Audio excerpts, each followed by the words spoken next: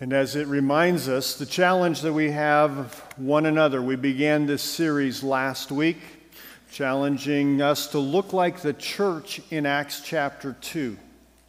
And we saw how they worshiped together, how they worked together, how they made a difference in their community and their world. In the New Testament, it shares over 60 times the phrase one another. And over the next few weeks, as we continue in this series, we're going to look at some of the things that we're to do for one another. As we represent Jesus Christ, how do we demonstrate that to the world? This morning, the challenge to love one another. Now, there's different ways that people identify themselves as Christians. Maybe they wear some jewelry. Maybe something like a cross to demonstrate that they're a follower of Christ, or a tattoo or other things, a pin that reminds others that they're a God follower. Or maybe a bumper sticker on their car. We've seen that. And so, by the way, this is, if you were here a couple weeks ago, we talked about that, about how the God is my co-pilot isn't what we really want us to be known for.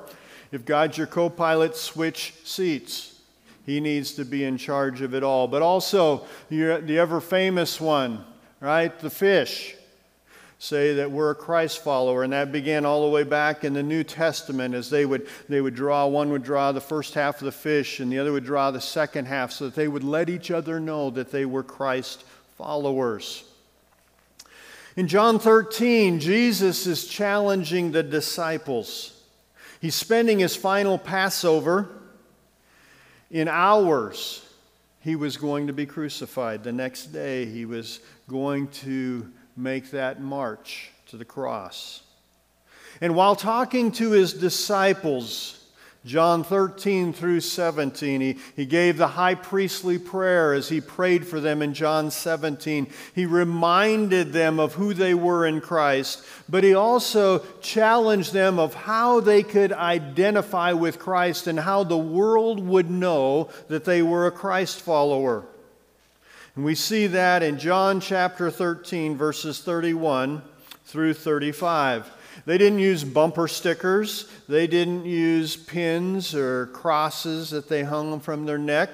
Instead, they were to show they were His by the love that they showed. Let's look at John chapter 13, verses 31 through 35. It says, "So when he had gone out, Jesus said, 'Now the Son of Man is glorified, and God is glorified in him. If God is glorified in him, God will also glorify him in himself and glorify him immediately. Little children, I shall be with you a little while longer. You will seek me, and as I said to the Jews, where I am going, you cannot come. So now I say to you, a new commandment I give to you, that you love one another as I have loved you, that you also love one another.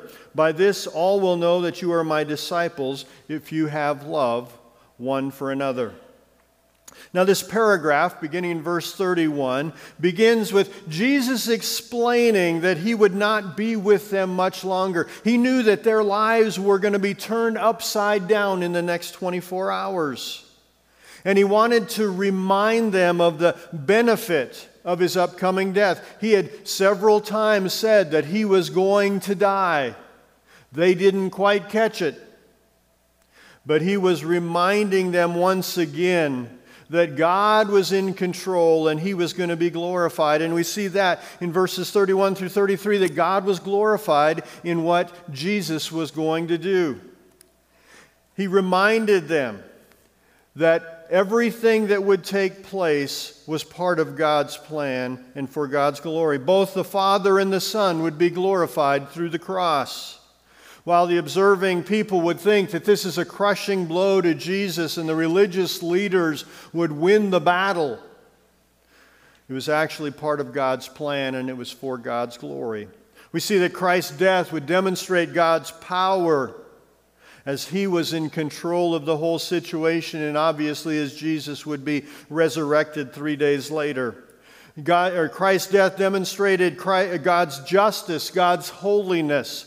God is a just God and He's a holy God. He can't stand sin, and so there needed to be some way that this sin would be accounted for, through the sacrifice of Jesus Christ. Christ's death also demonstrated God's faithfulness. He had promised, even beginning back in Genesis chapter 3, that He had a plan, that there would be a way that we could be drawn back to God. God was faithful in His promises, and obviously Christ's death demonstrated God's love. John 3:16, "For God so loved the world that He gave His only Son."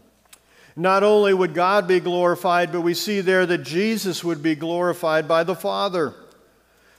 While the disciples thought the crucifixion was the end, it was a step to Jesus being glorified, and He was their hope of salvation. Philippians chapter 2, verses 9 through 11 says, "Therefore God has also highly exalted Him and given Him the name which is above every name, that to the name of Jesus every knee should bow, of those in heaven and those on earth and those under the earth, and that every tongue should confess that Jesus Christ is Lord, to the glory of God the Father." The humbled Christ would be glorified. The suffering Savior would be exalted King. But then Jesus challenged them with a command to love one another. Look at verses 34 and 35. "A new commandment I give to you, that you love one another as I have loved you, that you also love one another. By this all will know that you are my disciples, if you have love for one another." It didn't take a bumper sticker. It didn't take a cross hanging from their neck. It didn't take a tattoo. It took love, so that the world would know that they and we are followers of Christ. But you notice there in the beginning of verse 34, it says this is a new commandment. Now, I'm sure your minds are automatically going back to Leviticus chapter 19. And you said, well, as I was studying the Old Testament law, God spoke of loving one another. And you're right. Leviticus 19, verses 17 and 18 says this, "You shall not hate your brother in your heart. You shall surely rebuke your neighbor and not bear sin against him. You shall not take vengeance nor bear any grudge against the children of your people, but you shall love your neighbor as yourself. I am the Lord," part of the law. And so these people, these disciples who knew the Jewish law well, the new commandment? What's Jesus speaking of? Well, the word that's translated new in the Greek was not the common word for new. Instead, it was a word that meant fresh. Jesus challenged His disciples to follow His example in love, a fresh way to look at, or a new way to look at what it meant to love one another and what it looked like to truly love one another. We're to love one another as God has loved us. So what does this love look like? There are many definitions of love. If you Google definitions of love, it'll take you a long time if you go through it. But there's a myriad of definitions. The Urban Dictionary shares 36 definitions, including definitions like this. Love is that tingly feeling you get and you don't know why. A great definition of love. Yourdictionary.com shares, it has a list of the 91 best definitions of love. We're not going to go through all 91. But what is Jesus asking us to do when He commands us to love one another? It's not simply a feeling that you can't explain. It's not simply saying the words, "I love you," or writing them down, writing kind and loving words to one another.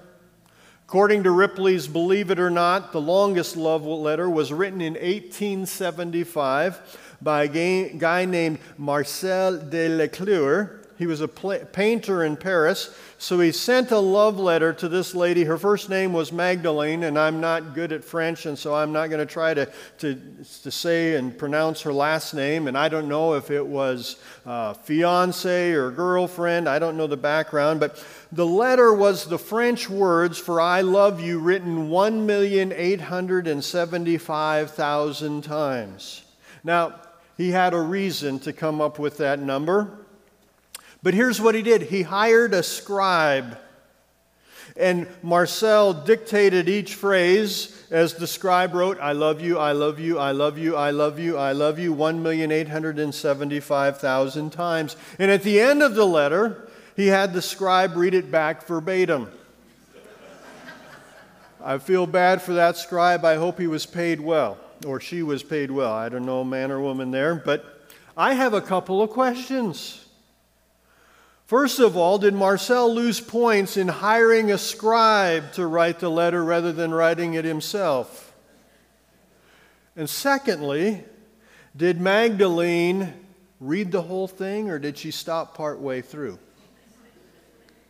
Now, I'm sure Magdalene was impressed with Marcel's diligence in writing this letter, or having it written, but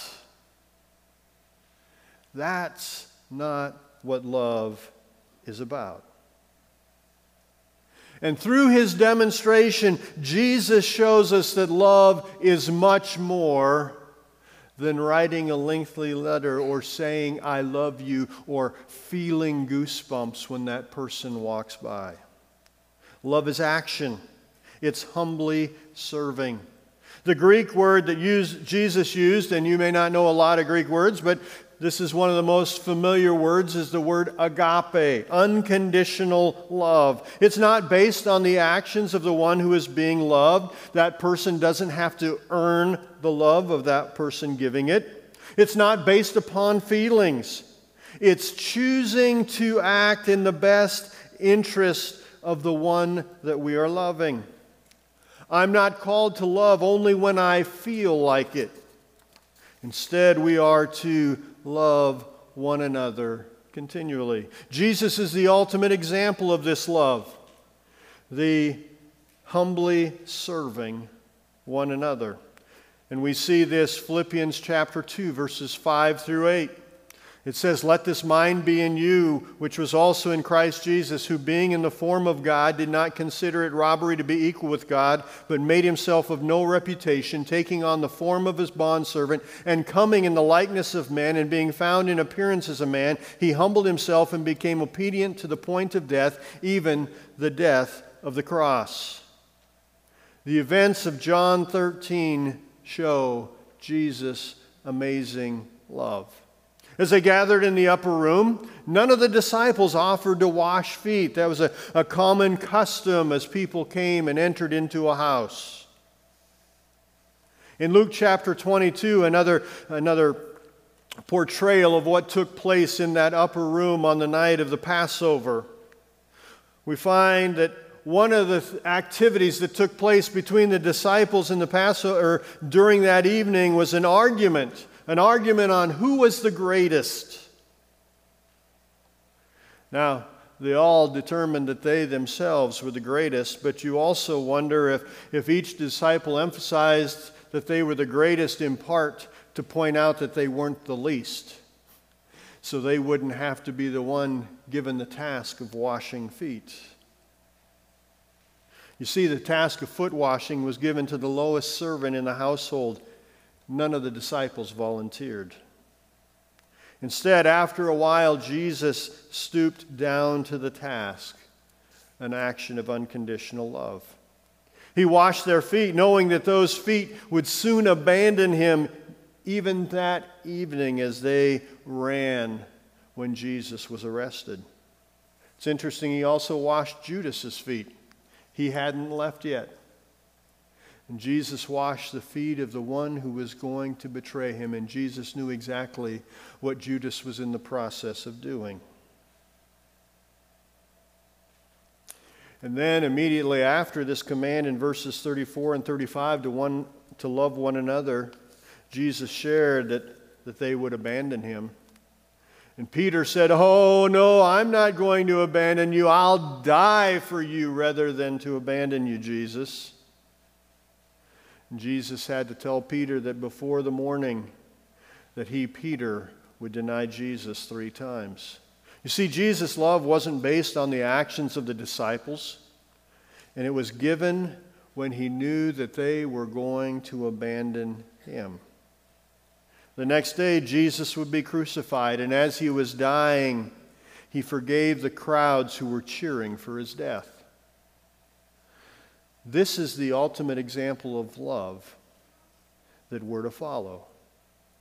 It's the example of love we're to demonstrate in our marriage when we don't believe our spouse is living up to the love that we're called to give them. It's not based upon their actions. It's based upon our relationship with God. We're to love one another. It's a love that's to be demonstrated to that neighbor that's annoying, to that workmate that seems to be your enemy, to those family members who always seem to cross you. We're to follow Christ's example of love. But we can't follow that love and that example in our own power. Love comes through abiding in Him.